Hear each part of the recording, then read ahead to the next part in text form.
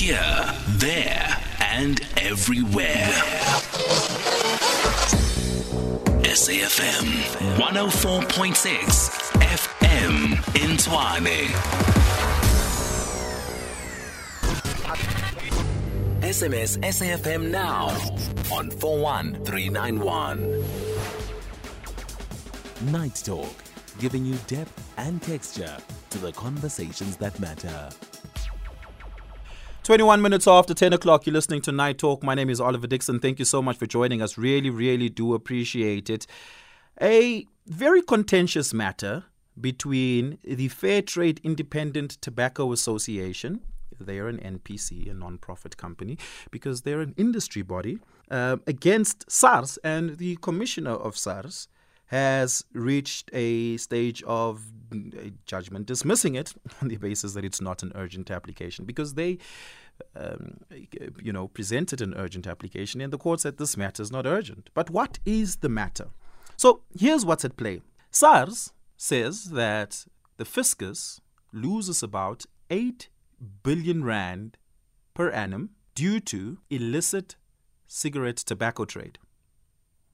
And they would like to prevent that from happening or close the gap, so to speak, mitigate it all as far as they possibly can. Now, illicit trade is a real thing. It's not an imagined thing. It does happen. There are many cigarette manufacturers, also cigarette product importers, that cheat the fiscus. They do all sorts of things that is deceptive to our customs regime, so to speak, and the practice thereof. And they get away with it. They make a lot of money. You would recognize the name Gold Leaf, right? The company's name that often comes up. They used to be a member of the Fair Independent Tobacco Association. They no longer are. They've been expelled as a member. Why is that the case? Because they have been found to do all sorts of nefarious and illegal things and now face a tax bill of 5 billion rand. Gold Leaf is a cigarette manufacturer and an importer thereof. They manufacture cigarettes in our neighboring countries. Where may you have seen the name Gold Leaf? If you had watched that Al Jazeera documentary called, what was it called? The Al Jazeera expose on the gold mafia. Yeah, that's what it was called, gold mafia. Right, that's where you see some sort of interrelatedness between these underground worlds of trade and crime.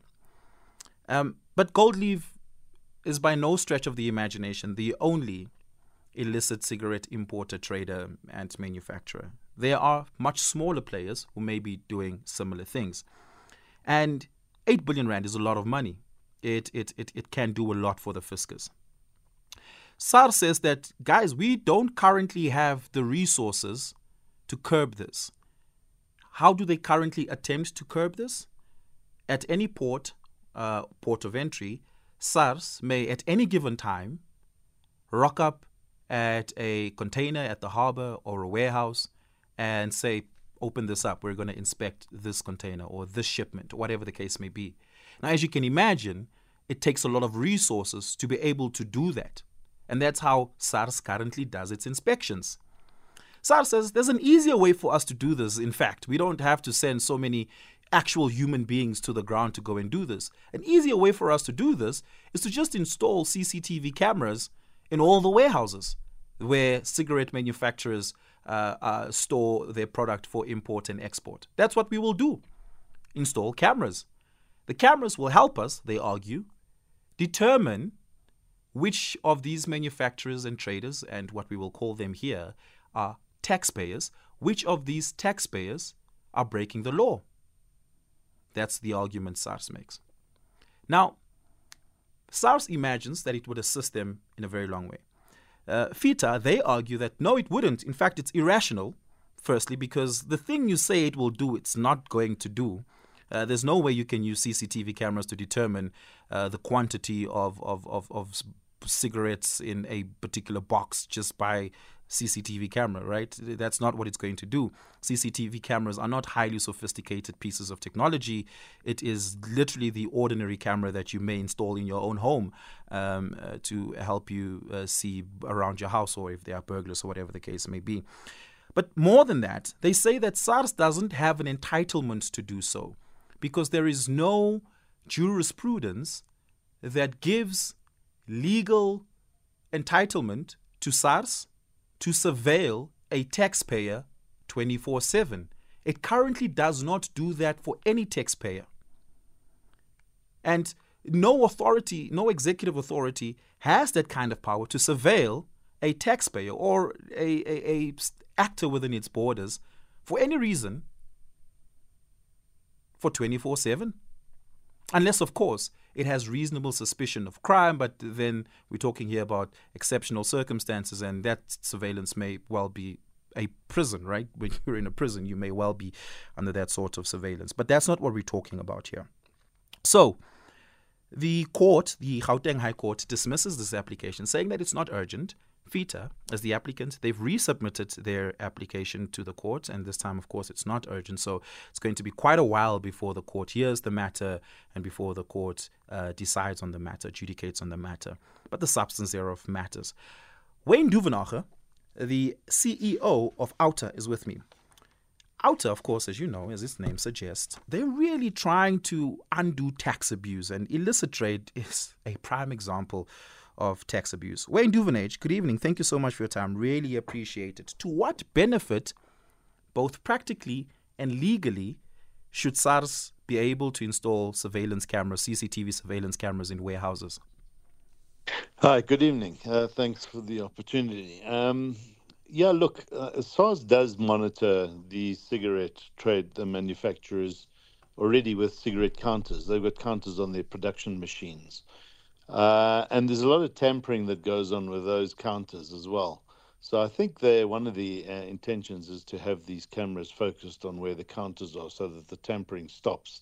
Because what happens is you'll run a certain amount of cigarettes through the counters, and you'll pay tax on those, and then you'll run through the night or other times on the weekends, push the counters back or manipulate them in some way. I'm not sure exactly how they do it, but they do this, and this has been recorded, spoken about before. And I think they want to put the cameras onto the counting mechanisms to make sure that once they're operating, they're not tampered with, and that way they can stop the illicit manufacturing. And those are the ones that slip through the net and are sold without the taxes applied. Would these cameras, the CCTV cameras, not collect more information, store and document it through surveillance, more information than just seeing if counters are being tampered with? I think it's a lot more than that. I'm just suggesting that one of the areas they would focus these cameras on would be the counters on the cigarette manufacturing lines.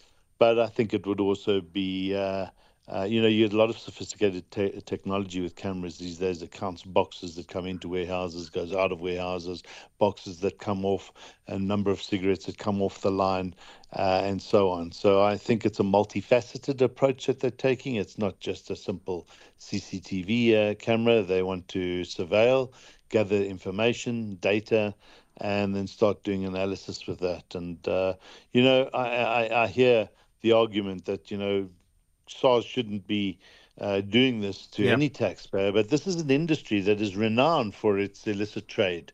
It is a massive tax revenue for the country, we know, and the research has shown that illicit trade now is over 50% of cigarettes sold in this country, and just over 10 years ago it was 10%.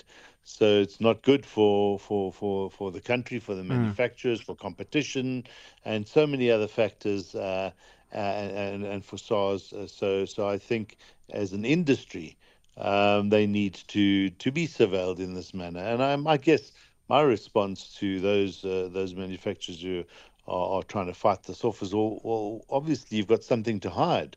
Why not let them in? Put the cameras. If you've got nothing to hide, put as many cameras up as you want as SARS wants in the warehouse, because we are we are legally applying the rules, and we are paying tax on every single cigarette that we manufacture or import. That's what their argument should be, as opposed to fighting it. When you fight something like this, well, then I think there's smoke.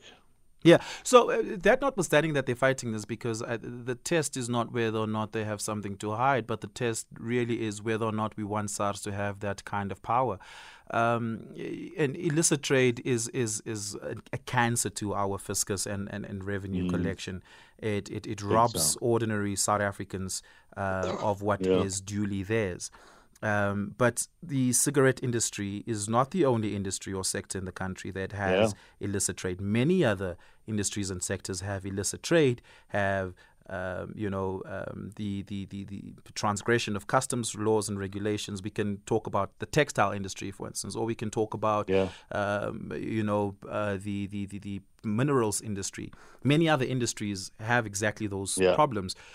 If SARS has this power, would you be comfortable with it applying this power uniformly, indiscriminately across all sectors that import or export through our ports? I'm not sure if the word indiscriminately would be there. I think they'd have to make a case for it. I'm not sure if they have in this specific case, but you're quite right. This is a big problem in the steel industry as well, where there are imports that are declared falsely. So we're losing a lot of excise duties there and customs duties. The electrics industry, extension cords, plugs, lighting that comes in under the radar, falsely declared, and then finds its way into your and my homes, where it becomes a fire hazard because they do not meet the compliance and the specifications. These are serious matters which government has to get on top of. And there are ways to do this. There are other ways to do this. We are busy with the project with the NRCS, trying to help them get up to speed with world best practice on having self-declaration processes in place, and then having the industry monitoring itself as well as the consumers. And I think that's what the cigarette industry and SARS and others, across all sectors of government, need to start working better together so that we can get on top of this illicit trade. It's as you said, it's a massive problem, and we're losing billions. But sadly, in our discussions with senior people in government, they don't seem to see this as a problem. They almost seem to be treating it as if it's okay because the small guy now is able to trade and compete and have an unfair advantage, and they don't mind that, and they just run roughshod over the consequences of that in the greater scheme of things. And that's my biggest worry, is that we have a government that's out of touch with its role and its duty to make sure that everybody complies to the law. Is there any, sidebar, is there any other progressive or comparable democracy anywhere in the world where a tax authority has surveillance practices and surveillance power? No, I'm not sure. I'm not sure. It's practiced so differently. I'm just trying to think. In the liquor manufacturing industry, the schnapps industry in Germany, for instance, you can't tap off anything until the inspectors are there and break seals before you're allowed to, tap off your wares, and then it's sealed again. There's that type of surveillance. So I guess that's old school, and camera technology or electrical and digital technology is going to replace that. There was an older type of policing and managing the space. So yeah, I think you're going to find more and more of it, but whether it's digital or full-time CCTV cameras, I don't buy that there's, privacy and issues there. This is a factory. It's making cigarettes, and if they focus those cameras on the areas that matter, it's not about watching what people are doing. Yeah, but they would nonetheless receive that information. I guess the test then becomes to what extent does the privacy of an actor matter sacrosanctly versus, say, the potential loss of revenue to the fiscus Which of those do you think the court should be Yeah. able to weigh up and saying, we think this matters more to our democracy or to our what is Yeah, enshrined in it's a our good Bill of Rights? question. It's such a good question, and I don't know. All I do know is that we've got a big problem. Sorry, I think we cut off there. Yeah. All I do know is we've got a big problem. So I'm not sure. I wouldn't want to try and hazard a guess on which of the two is the lesser evils. Mm. But I guess in a country that has got so much crime in this fashion, a country that is broke, we got to start pushing the boundaries when it comes to holding people to account, and but I do guess I guess it's where do you stop? Where do you draw the line is the question. Perhaps a question a little bit beyond this conversation, Wayne, is this. Should we reconsider the resources allocated to SARS to be able to execute its duties? Its primary objective and primary responsibility is to collect revenue, and where people are not paying their fair share, SARS takes further steps to be able to either, get those people prosecuted, get those people fined within the powers that is in the law and in the Constitution bestowed upon SARS. But should SARS, and I guess this goes back to what used to be the biggest controversy in South Africa in the 2010s, should SARS have investigative powers? Should SARS have a prosecuting unit? Should SARS have forensics investigative powers in a way comparable, say, to the Hawks, for instance? Yeah, I think they should because it's a specialized industry or space, and the Hawks are, you were chasing so many different crimes. I do believe that, if you just gave an extra 10 billion rand to SARS, I'm talking about Treasury or the Minister of Finance, they'd be able to 10 times, tenfold collect that back in uncollected taxes. I think it is a manpower issue, but also there's different ways you've got to start getting the public to getting behind this. So, for instance, if you or I go and buy a packet of cigarettes and we see that it's below the price, now, of course, that's utopia and people aren't going to do that, but it does come out, or you send in your inspectors and you'll start uncovering, and you must also go after the people who are selling the trade. So not necessarily those who are selling it on to them, the middleman or the supplier, but the actual retailer. If they are stocking and selling goods under the price of just the tax amounts, then of course there's those are the clear indications that something's wrong. So there are many ways to skin this cat, but I agree with you. I think SARS needs to be given powers. It needs to be given the resources to do this job, to have all the forensics and the investigators. You set that type of team up, as was done in the past, but double it, triple it. And spend a couple of billion rand more per annum. And I think they'll start to get on top of a lot of these problems. I didn't want to use the boogeyman word there, rogue unit, but that is what is the past thereof. But SARS is in good health right now. It collects really well. It's efficient. In fact, just last year, in the previous fiscal cycle, they had 100 million in voluntary declarations that was unplanned for, and that made the Minister of Finance smile a little bit more. It made me smile. It shows an organization in good health. Do we need to temper it with it any further than that? It's not about tampering, it's about strengthening it. I can tell you that there's so much that they're not collecting that is slipping through the net. And so it's not about tampering. I think when Tom Moyane went in, he tampered and he really messed things up. I'd hate to think of what our collection rates would be if Tom Moyane was still in charge. So Kiesvet has done a good job in fixing it. It was hollowed out. Their systems were broken or breaking and collapsing. So they've got all of that right, but there's still a long way to go using technology, getting more resources. And I think they could possibly collect another 5 to 10% of taxes that might be slipping through the net or going unnoticed. Yeah.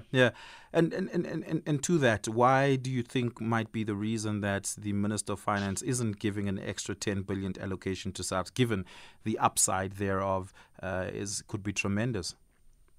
Yeah, I don't know. We've said the same thing about the NPA as well. And getting on top of, accountability and rooting out corruption.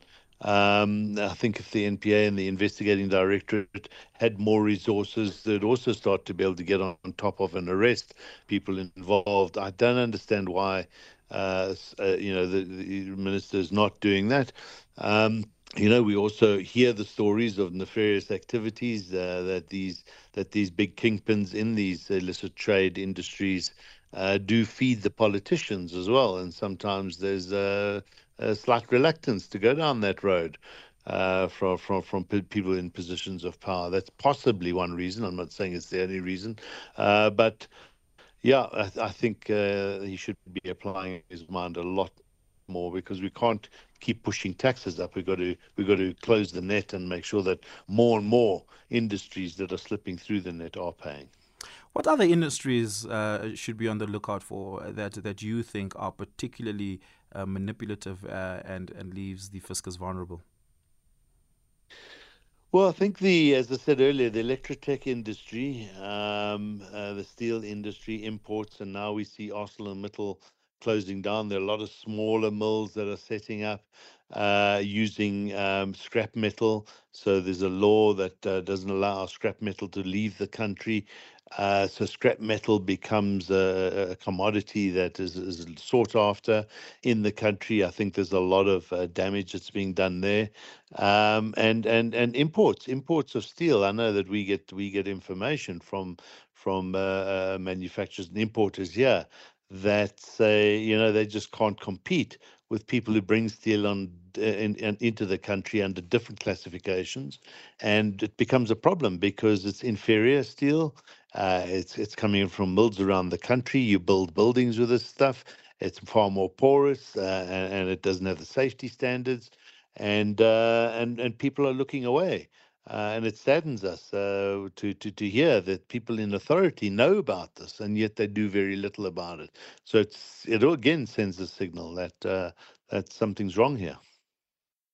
May that be the reason why we've known about illicit cigarette trade, but very little has been done about it from a criminal perspective, not from a tax perspective, but from a SAPS, Hawks, police perspective. Is that perhaps why we may have seen very little action with regards to that? I think there's an element of that there. As I said, it's over 50% now that's illicit. And that was 10% a while ago when Tom Moyana came in and got rid of the unit that was looking at it. It was about just under 30%, and it had ratcheted up from 2015 right up to 2019. Obviously, COVID made things worse, and it was a crazy ban. It made no sense, and yet we saw almost this reluctance to do anything about it. And now, once the foot's in the door, it's very difficult to undo the networks that have been set up. And we know, and we can see who rubs shoulders with who, and there is a lack of focus and activity and energy on known corruption and criminal syndicates in the tobacco industry. So I think there is a feeding trough that is being enjoyed, and there's a little bit of a reluctance to go in hard on this criminal activity in the illicit trade in tobacco. Yeah. Wayne, we're going to have to leave it there. Thank you so much for your time this evening. I really appreciate your insights. Pleasure. All the best. Take it easy. Bye. Wayne Duvenage of Outer. What are your thoughts on that? I'm going to take your reactions. Give me a call, 086 000 2032, 086 000 2032.